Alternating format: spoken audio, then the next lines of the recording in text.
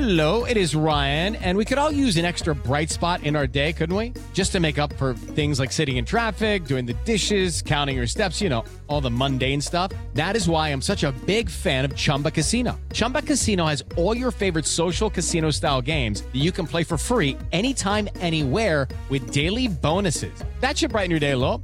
Actually, a lot. So sign up now at ChumbaCasino.com. That's ChumbaCasino.com. No purchase necessary. VGW Group. Void where prohibited by law. See terms and conditions. 18+. This week's episode of Millions of Screens is brought to you by Lovecraft Country. For your awards consideration, the HBO original drama that Rolling Stone hails as fantastic and a genre-bending tour de force, the series stars Jonathan Majors and Jurnee Smollett, whose unmissable performances the site are called top-notch and USA Today calls superb. Watch the full seasons of the year's most buzzed-about drama that blurs the line between science fiction and reality in 1950s Jim Crow America. Now streaming on HBO Max. It is millions and millions of little screens. Can't you shut up? I'm busy. Boy, what a great show. Hello and welcome to Millions of Screens. I'm co-producer Leo Garcia, joined via Zoom by TV Awards editor Libby Hill and TV Deputy editor Ben Travers. Today we're going to be talking about Bridgerton's big numbers over the course of its first 2 weeks on Netflix, some Golden Globes category decisions that Netflix made for The Crown, and Ted Danson being high.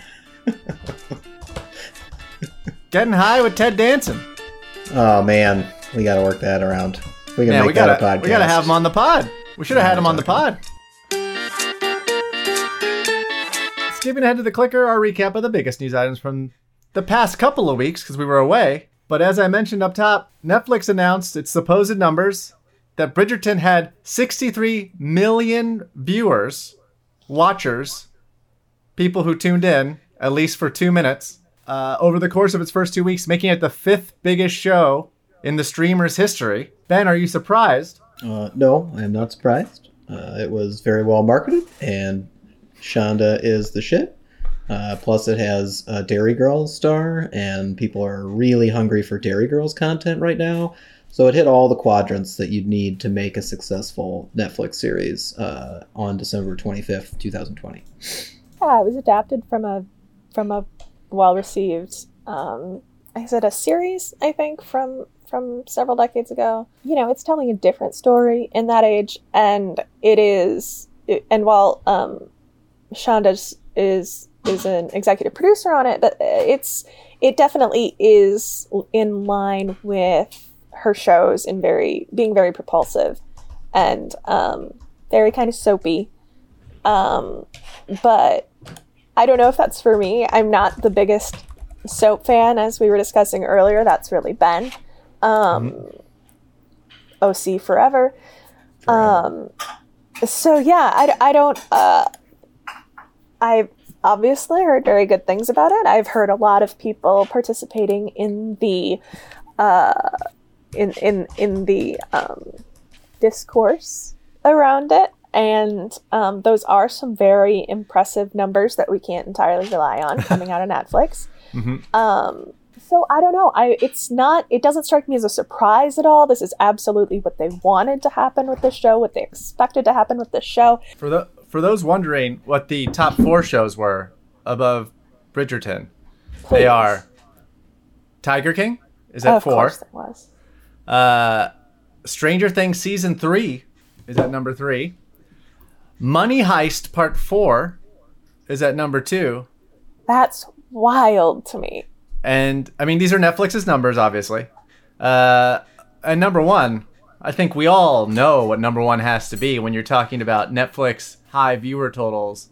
The thing that the people want to see more of as soon as humanly possible. Yes, Libby? The Witcher. It is The Witcher. The Witcher is number 1 with 76 million views over the course of its first 4 weeks. I really thought you were going to say Dairy Girls, but... No, it was The Witcher. I'm sorry, God, I love Ben. Dairy Girls. Well, I don't want to rain on Bridgerton's parade by any means, and if these numbers are accurate, then they're fantastic, obviously, but I do think that these numbers, especially at this time of year, point more to kind of the Netflix as a utility understanding of things than anything else. Netflix, shortly before the Bridgerton announcement, also announced that The Midnight Sky, the George Clooney movie starring Kyle Chandler, among other people. Also, I can't believe you didn't just call it the Kyle Chandler movie as directed by George Clooney. Right, that would probably have been a more accurate way to phrase it. He's like 5th or 6th on the call sheet, isn't he? But he's number 1 in our hearts. And it got 72 million viewers, supposedly. And no one is saying that The Midnight Sky is a great movie or something that should be turned into a franchise or anything that's like, wow, this is such an amazing feat of anything. It is just the movie with George Clooney that is on over Christmas that a lot of people watched because they're home and they have Netflix. And I do feel that Bridgerton, which is started. Yes. Well, they have to finish. I think we have to be clear. To Kyle Chandler. You have to know. I don't doubt that they finished The Midnight Sky because. All right. So there was some news coming out of Netflix that in terms of categories for awards, they're going to be submitting Josh O'Connor and Emma Corrin in lead as opposed to supporting. Libby, what does this mean in terms of, especially in lead actress? We're now, and I guess supporting, because now Gillian Anderson is sort of on her own in supporting. Well, it is definitely rebalancing the Crown's awards push. What we know is this. Last year, neither Tobias Menzies or Josh O'Connor got a ton of awards buzz. Tobias Menzies, of course, was playing Prince Philip and was competing in lead. And O'Connor was playing Prince Charles and competing in supporting. The two have now swapped. Menzies will be competing in supporting, which makes much more sense. And O'Connor will be competing in lead. Whether or not that helps their cases at say the Golden Globes is unclear. What is clear is the thing that will help them the most is that Succession is not in competition. But the real question here is what this means for the actress and supporting actress candidates coming out of The Crown. The most shocking thing about moving Emma Corrin to lead actress is that you are putting her directly in direct competition with Olivia Colman. Olivia Colman, who is a monument now in both film and television, awarded for her an Oscar for her work in The Favourite, recognized obviously with her work with The Crown. So putting Corrin, who played Princess Di, to very great effect is a very interesting move and feels almost like a power move, as it feels almost like a vote of no confidence for Coleman to put their maybe most breakout unseen talent from season 4 in direct competition with the Queen herself. As far as setting that aside, which is its own kind of interesting dynamic at play, moving Corrin out of the supporting actress race seems to really clear the way for Gillian Anderson, who turned in a very lot of performance as Margaret Thatcher. I thought she was wonderful, but Thatcher is such a mannered and particular personality with a very distinct way of talking and holding herself. I thought Anderson was amazing, but I don't know if it'll connect with other people. But now that she doesn't have to face off against Corrin, she has a much easier path, at least at the Golden Globes. The one thing is that there is always a chance of Helena Bonham Carter, who plays Princess Margaret, to throw up a challenge. Bonham Carter had kind of a singular episode, a showcase episode, if you will, to kind of justify her existence in season 4. It is not the best episode of the season, but she is doing a lot in it. If anything, it feels curious to be moving Corrin to lead actress and not Anderson, as it feels as though Anderson takes up a much larger part of The Crown season 4. Arguably, I think that you could make the case that Corrin, Anderson, and Coleman are all 3 leads of season season 4 that they serve sort of a plate, like a threaded story, showing how outsiders are treated within the royal family, and then the constant that makes those decisions. But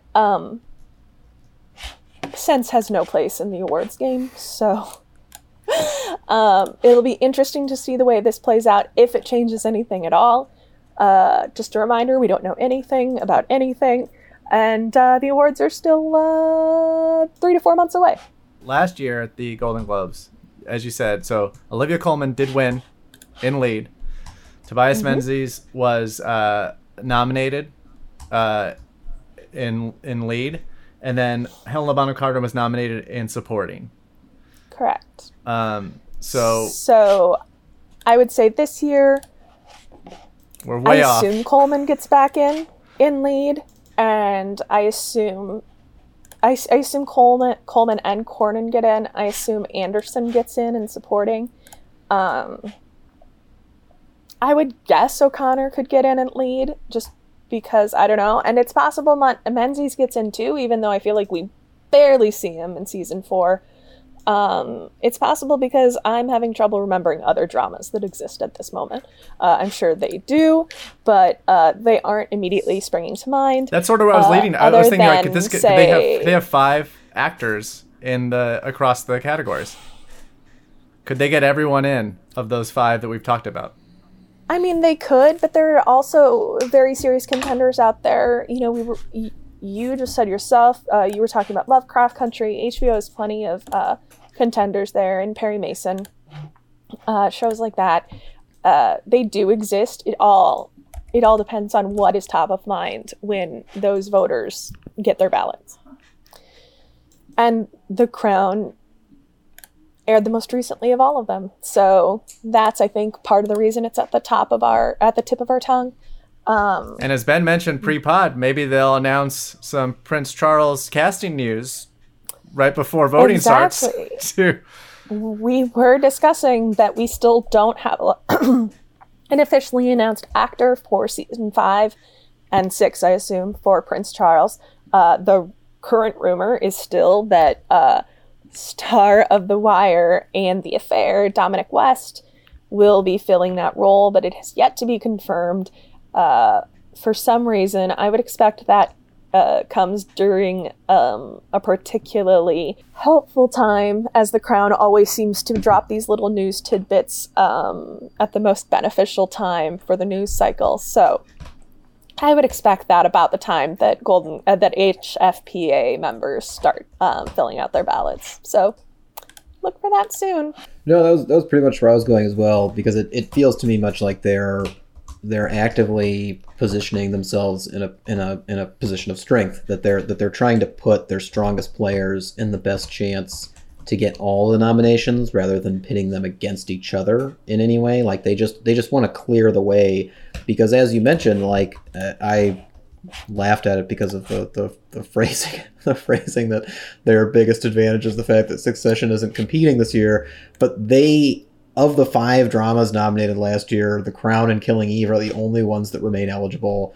Ozark could make like its way back into the race again, but you know, there's not a ton of like the heavyweights sitting there, and because we know that the HFPA responds so strongly to The Crown, Netflix could just be going all in and saying, listen, we think we can get all of these, so we're going to put them in a position where we feel like they're not competing against each other so much as you'd want to vote for both of them. Like you want to vote for Princess Diana and the Queen. Like you want to vote for the big names within the show as well as the people who played them. So yeah, I'll be very interested to see how it plays out. But the maneuvering is I think it's skillful. I think it's smart. Gamesmanship. It's gamesmanship. As Libby was just mentioning, time for the thinly sliced meat of the podcast. Ben. You're welcome. Ben, you've been binging for review. No? Well, they only gave me 2 episodes. Oh, I don't think it counts as a binge. Yeah, he binged it. You binged the 2 episodes that they gave you. Watch. Of Mr. 44 minutes. Mr. Mayor, the Ted Danson vehicle from Tina Fey and Robert Carlock, right? And this led to you wanting to have this conversation. Well, first of all, can you tell us a little bit about Mr. Mayor before we get into portrayals of people under the influence of marijuana? But first, tell us a little bit about Mr. Mayor and why you wanted to talk about this. That's an excellent framework, Leo. If I didn't know for the fact that we hadn't rehearsed this, I would have expected that we had, because the screeners for Mr. Mayor start with a warning not to spoil anything. It says that all spoilers are embargoed. Don't spoil anything until after it comes out. And with a sitcom, typically that's not the focus. And with a sitcom that's this broad, I don't really even know what they mean when they say don't spoil anything. So Mr. Mayor... Does Bobby Moynihan die at the end of the pilot? No, like I mean, I guess I can't say no, because technically that's like the negation of a spoiler would mean that it's not a spoiler. Exactly.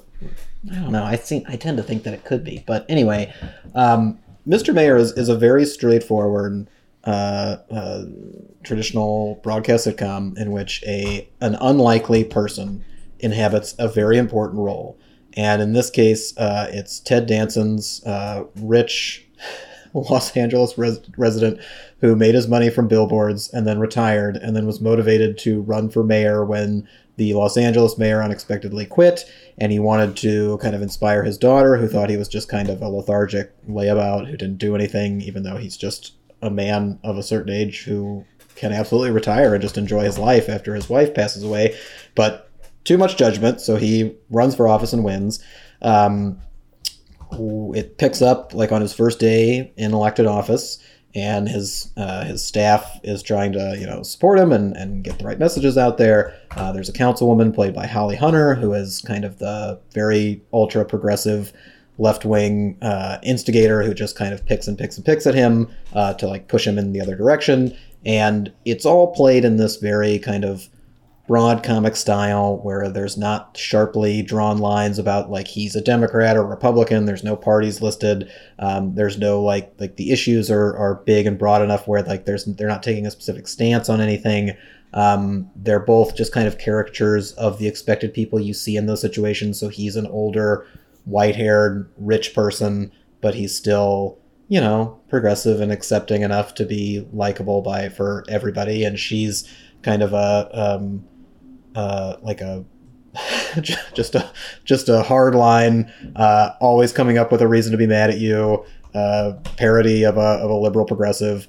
But she works with everybody, and it's Holly Hunter. You love her, like she's great. So it's a very straightforward comedy, and after 2 episodes, I can just say that it plays a lot like what you'd expect a Tina Fey and Robert Carlock. We conceived of this as a 30 Rock spinoff, and then it turned out Alec Baldwin may not want to do it or was asking too much, so then we changed it so it could be Ted Danson taking his place, and then we moved it to Los Angeles. It plays exactly like that on NBC, and yet the spoiler thing now has me worried that this very random, funny plot development in the second episode might play as a spoiler, so consider this a spoiler warning that Ted Danson gets high in the second episode of Mr. Mayor, which airs Thursday, January 7th at 8:30 p.m. Eastern. And it's fantastic. Like this is the introduction to hopefully a thinly sliced meat, but a broader conversation about people who get high on TV and whether or not it's endearing or infuriating. And there's something about Ted Danson doing this, and obviously he's played just a multitude of characters over the years on television and in movies. He's done drugs as many of them, but I think to a specific generation, and honestly anybody who's a Ted Danson just super fan, bored to death is the thing you think of when you think of Ted Danson getting high. And Ted Danson getting high obsessively in Bored to Death is one of the more endearing elements of any TV show that I can think of. Like, it's just something that when you see his character enter a scene, it's like he's the Kramer sidekick sitcom character, and yet you don't know to what degree of which he's just baked out of his gourd in that very moment. And so many of his storylines are devised around him getting pot or getting better pot or just enjoying the pot that he has. And he's got this kind of aura about him in which he can be kind of not the center of attention and kind of hanging in the background and still steal focus because he's just a star. But he can also just turn it on and off where, he can earn that spotlight if you need him to, or, drift back away from it. And in Mr. Mayor, he's doing it in a little bit more of a broad comic light. He's almost done it accidentally, and then he's put into scenarios where it could trigger him to be either, laughing when he shouldn't be laughing, or angry when he shouldn't be angry, or paranoid when he shouldn't be paranoid in these very public scenarios. And that's where a lot of the comedy comes from. But the way that Danson plays it, like, he's just so nuanced in his exact stage of being high that it adds an extra layer to it. It adds like kind of an identifiable enjoyment where you are familiar with the scenario that he's in, but you also just really enjoy watching Ted Danson play it out. And, Danson is this TV icon. He's one of the most liked people in Hollywood. He can show up on Curb Your Enthusiasm and steal a scene like that from Larry David, even in, the best of the seasons. And he can be that very authoritative, commanding central figure. He can represent just about anything you need him to. And to see him also go so far the other way with it, where he's just this giant, tall, white-haired gentleman baked out of his gourd, slinking into the background of an SUV, like just kind of like huddling into himself and appreciating the silliest things you can imagine at this unbelievably high rate. I just love it, guys. I'm sorry. I'm hoping to find something deeper within this conversation than just he's really good at it and I love it. But I think it might just be that. He's really good at it. I love it. And I'm very happy he's back doing that, even for just an episode. Well, I think there's something to and this is coming from my very rude brain, but like there's something to like just late career Ted Danson finding humor in unexpected places. I think like a lot of the best moments of Michael on The Good Place are when he is reveling in the idiotic things that people love. I mean, the famous example is like the paper clips in the tub, but like that feels like a very like, I'm high right now. Isn't it crazy that people love these things? Like, I love these things. And I think him writing the song about the train to Funktown or whatever it is, I don't know the exact title, and like he's trying to work on various versions of that song. Like, these are all things that like a half-cocked high brain would do, and it's not said overtly in The Good Place, but like that feels like a similar energy, sight unseen, to what you were talking about in Mr. Mayor. I mean, it is that you can appreciate the specificity of both those things. Like, you can appreciate in The Good Place who he's playing. He's playing, spoilers, no spoilers, but an otherworldly being who isn't familiar with these things. He's only seen them from afar, so to be able to interact with them kind of in person, so to speak, or physically, tangibly, however you want to say it, that does like elicit this kind of childlike joy. And then when he's high, it's like the person he is, like, he's still so much in character. It's not like he's allowing himself to just become like, oh, I'm goofy now. Oh, I'm just scared now. Like, he doesn't just kind of have a general sheen of doing it. He can still apply, as an actor should, he can still apply situationally to the state of mind that this person is in. And, yeah, like he's just very good at it. He's both very convincing, and then he's able to elicit these reactions almost always that are unique to that moment. So it's like you can keep appreciating it instead of it being nostalgic, where you're just dipping back and seeing him do it again. It's not like when he was on The Good Place and he played a bartender, and you're like, they were very subtle about it, but you're still sitting there going, ooh, we get to see him be a bartender again. That's pretty cool. It's not like that. It's very much like a new discovery each time he gets high or does something kind of silly and throwback. So, anyway. But before we start recording... The Good Place was just exclusively made for stoners, right? I'm just thinking about the cactus gag. Uh-huh. And it makes me laugh every time. I mean, The Good Place. The and Good Place was envisioned by a stoner. I would say mean, that very kind true. of gag, though, is the thing that I could see someone getting stuck on, and then you miss the humor as it keeps going. Like, you are still thinking about how funny that one moment was, but the episode has progressed, and if you're... So, anyway. But before we start recording, Ben's wanting to talk about how good Ted Danson is in Mr. Mayor at portraying someone under the influence. Sparked various other thoughts. Libby, do you want to talk about a portrayal of someone who's high that you think is really excellent? Yeah, actually I have two, because as Ben was talking, I thought about an old pull of one of the best sitcom episodes. It is definitely up there for sitcom episodes, but also one more recently, which is when the most recent season of Better Things, we see Sam get medical marijuana and kind of lose her shit. There is something very amusing, I think, about seeing people of a certain age, people who very well can or probably were stoners back in their old life, re-encountering pot as adults or as more refined citizens. And there's something about that I can't think of the word. There is something about that dissonance that is so inherently funny, which is just, is a testament to, say, Ted Danson's talent, but it is an inherently funny premise for all of the reasons that you outlined, Ben. And I think the same thing is true with Adlin.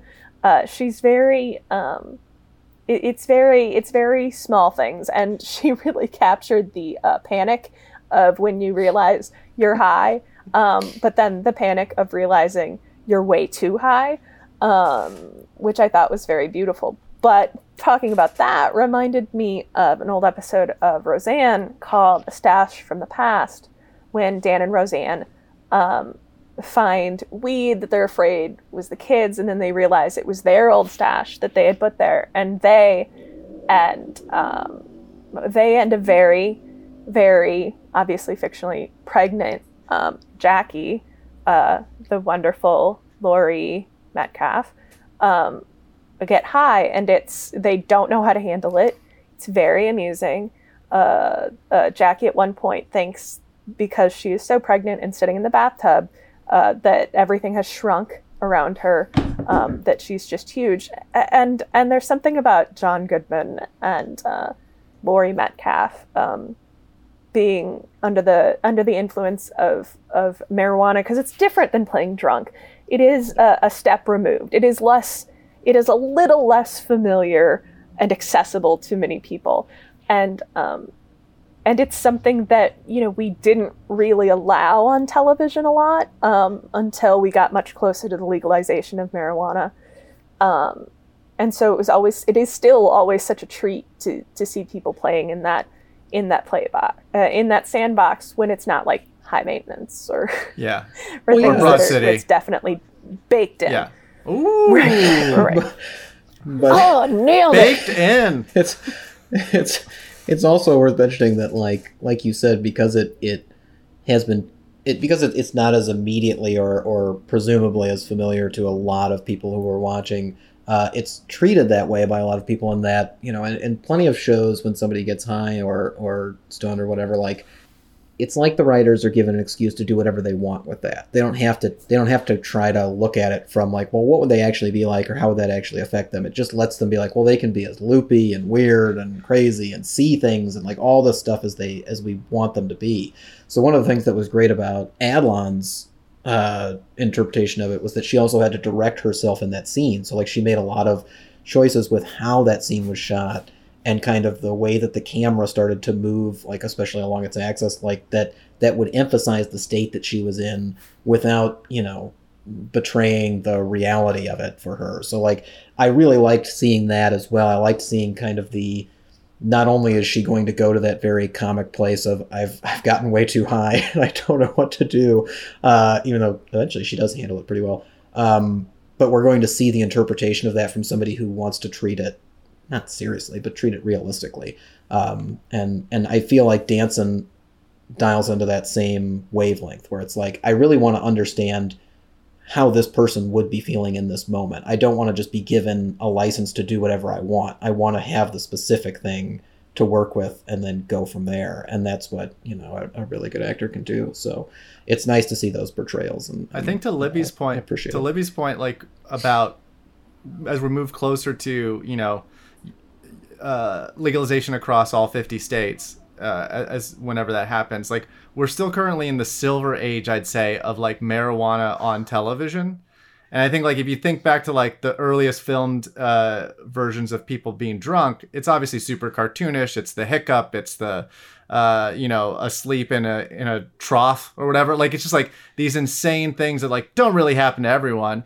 And I think then as we've gone along, we've gotten more accurate portrayals that can be used for both dramatic and comedic tellings. I think the same thing will happen with pot as it becomes something that is less. I used to hate when you'd see portrayals of marijuana. It's like it felt like it was LSD, and it's like that's not quite what it is. That's like all these other drugs that don't do the things that that pot does, just because it was like this catch-all for like this is a psychedelic trip, illegal. Yeah, drug. here's a trip. It's just like mushrooms. But it's like those are all very different things.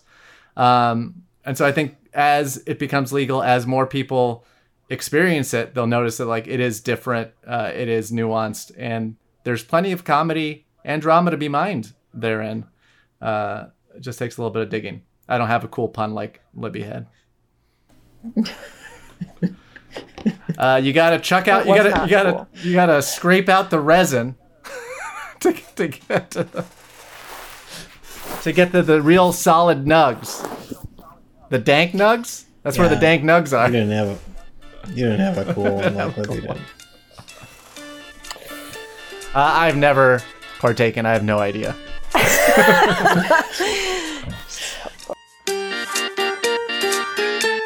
Millions of Screens is a production of the Penske Media Corporation and New Era. Theme music features excerpts of the classic YouTube video Bjork Talking About TV and Willy Wonka and the Chocolate Factory. Our editor-in-chief is Dana Harris-Brightson. Our publisher is James Israel. And our executive editor is Ann Donahue. Our favorite stars of The Crown that we hope to see reprise their performances in Season 6 are Jared Harris, Vanessa Kirby, and Olivia Colman. Millions of Screens endorses Elizabeth Debicki in anything. I gotta see Widows. I gotta watch Widows. You can find us on Twitter at A Million Screens, at Midwest Spitfire, at Ben T. Travers, and at Leo Garcia. You can find us on Apple Podcasts, Spotify, Google Play. So leave a review and let us know what you think. This is Ben, Libby, and Leo. Remind you as always that you shouldn't let poets lie to you.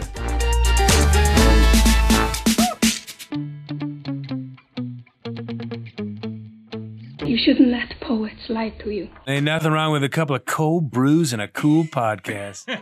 It's time for today's Lucky Land horoscope with Victoria Cash.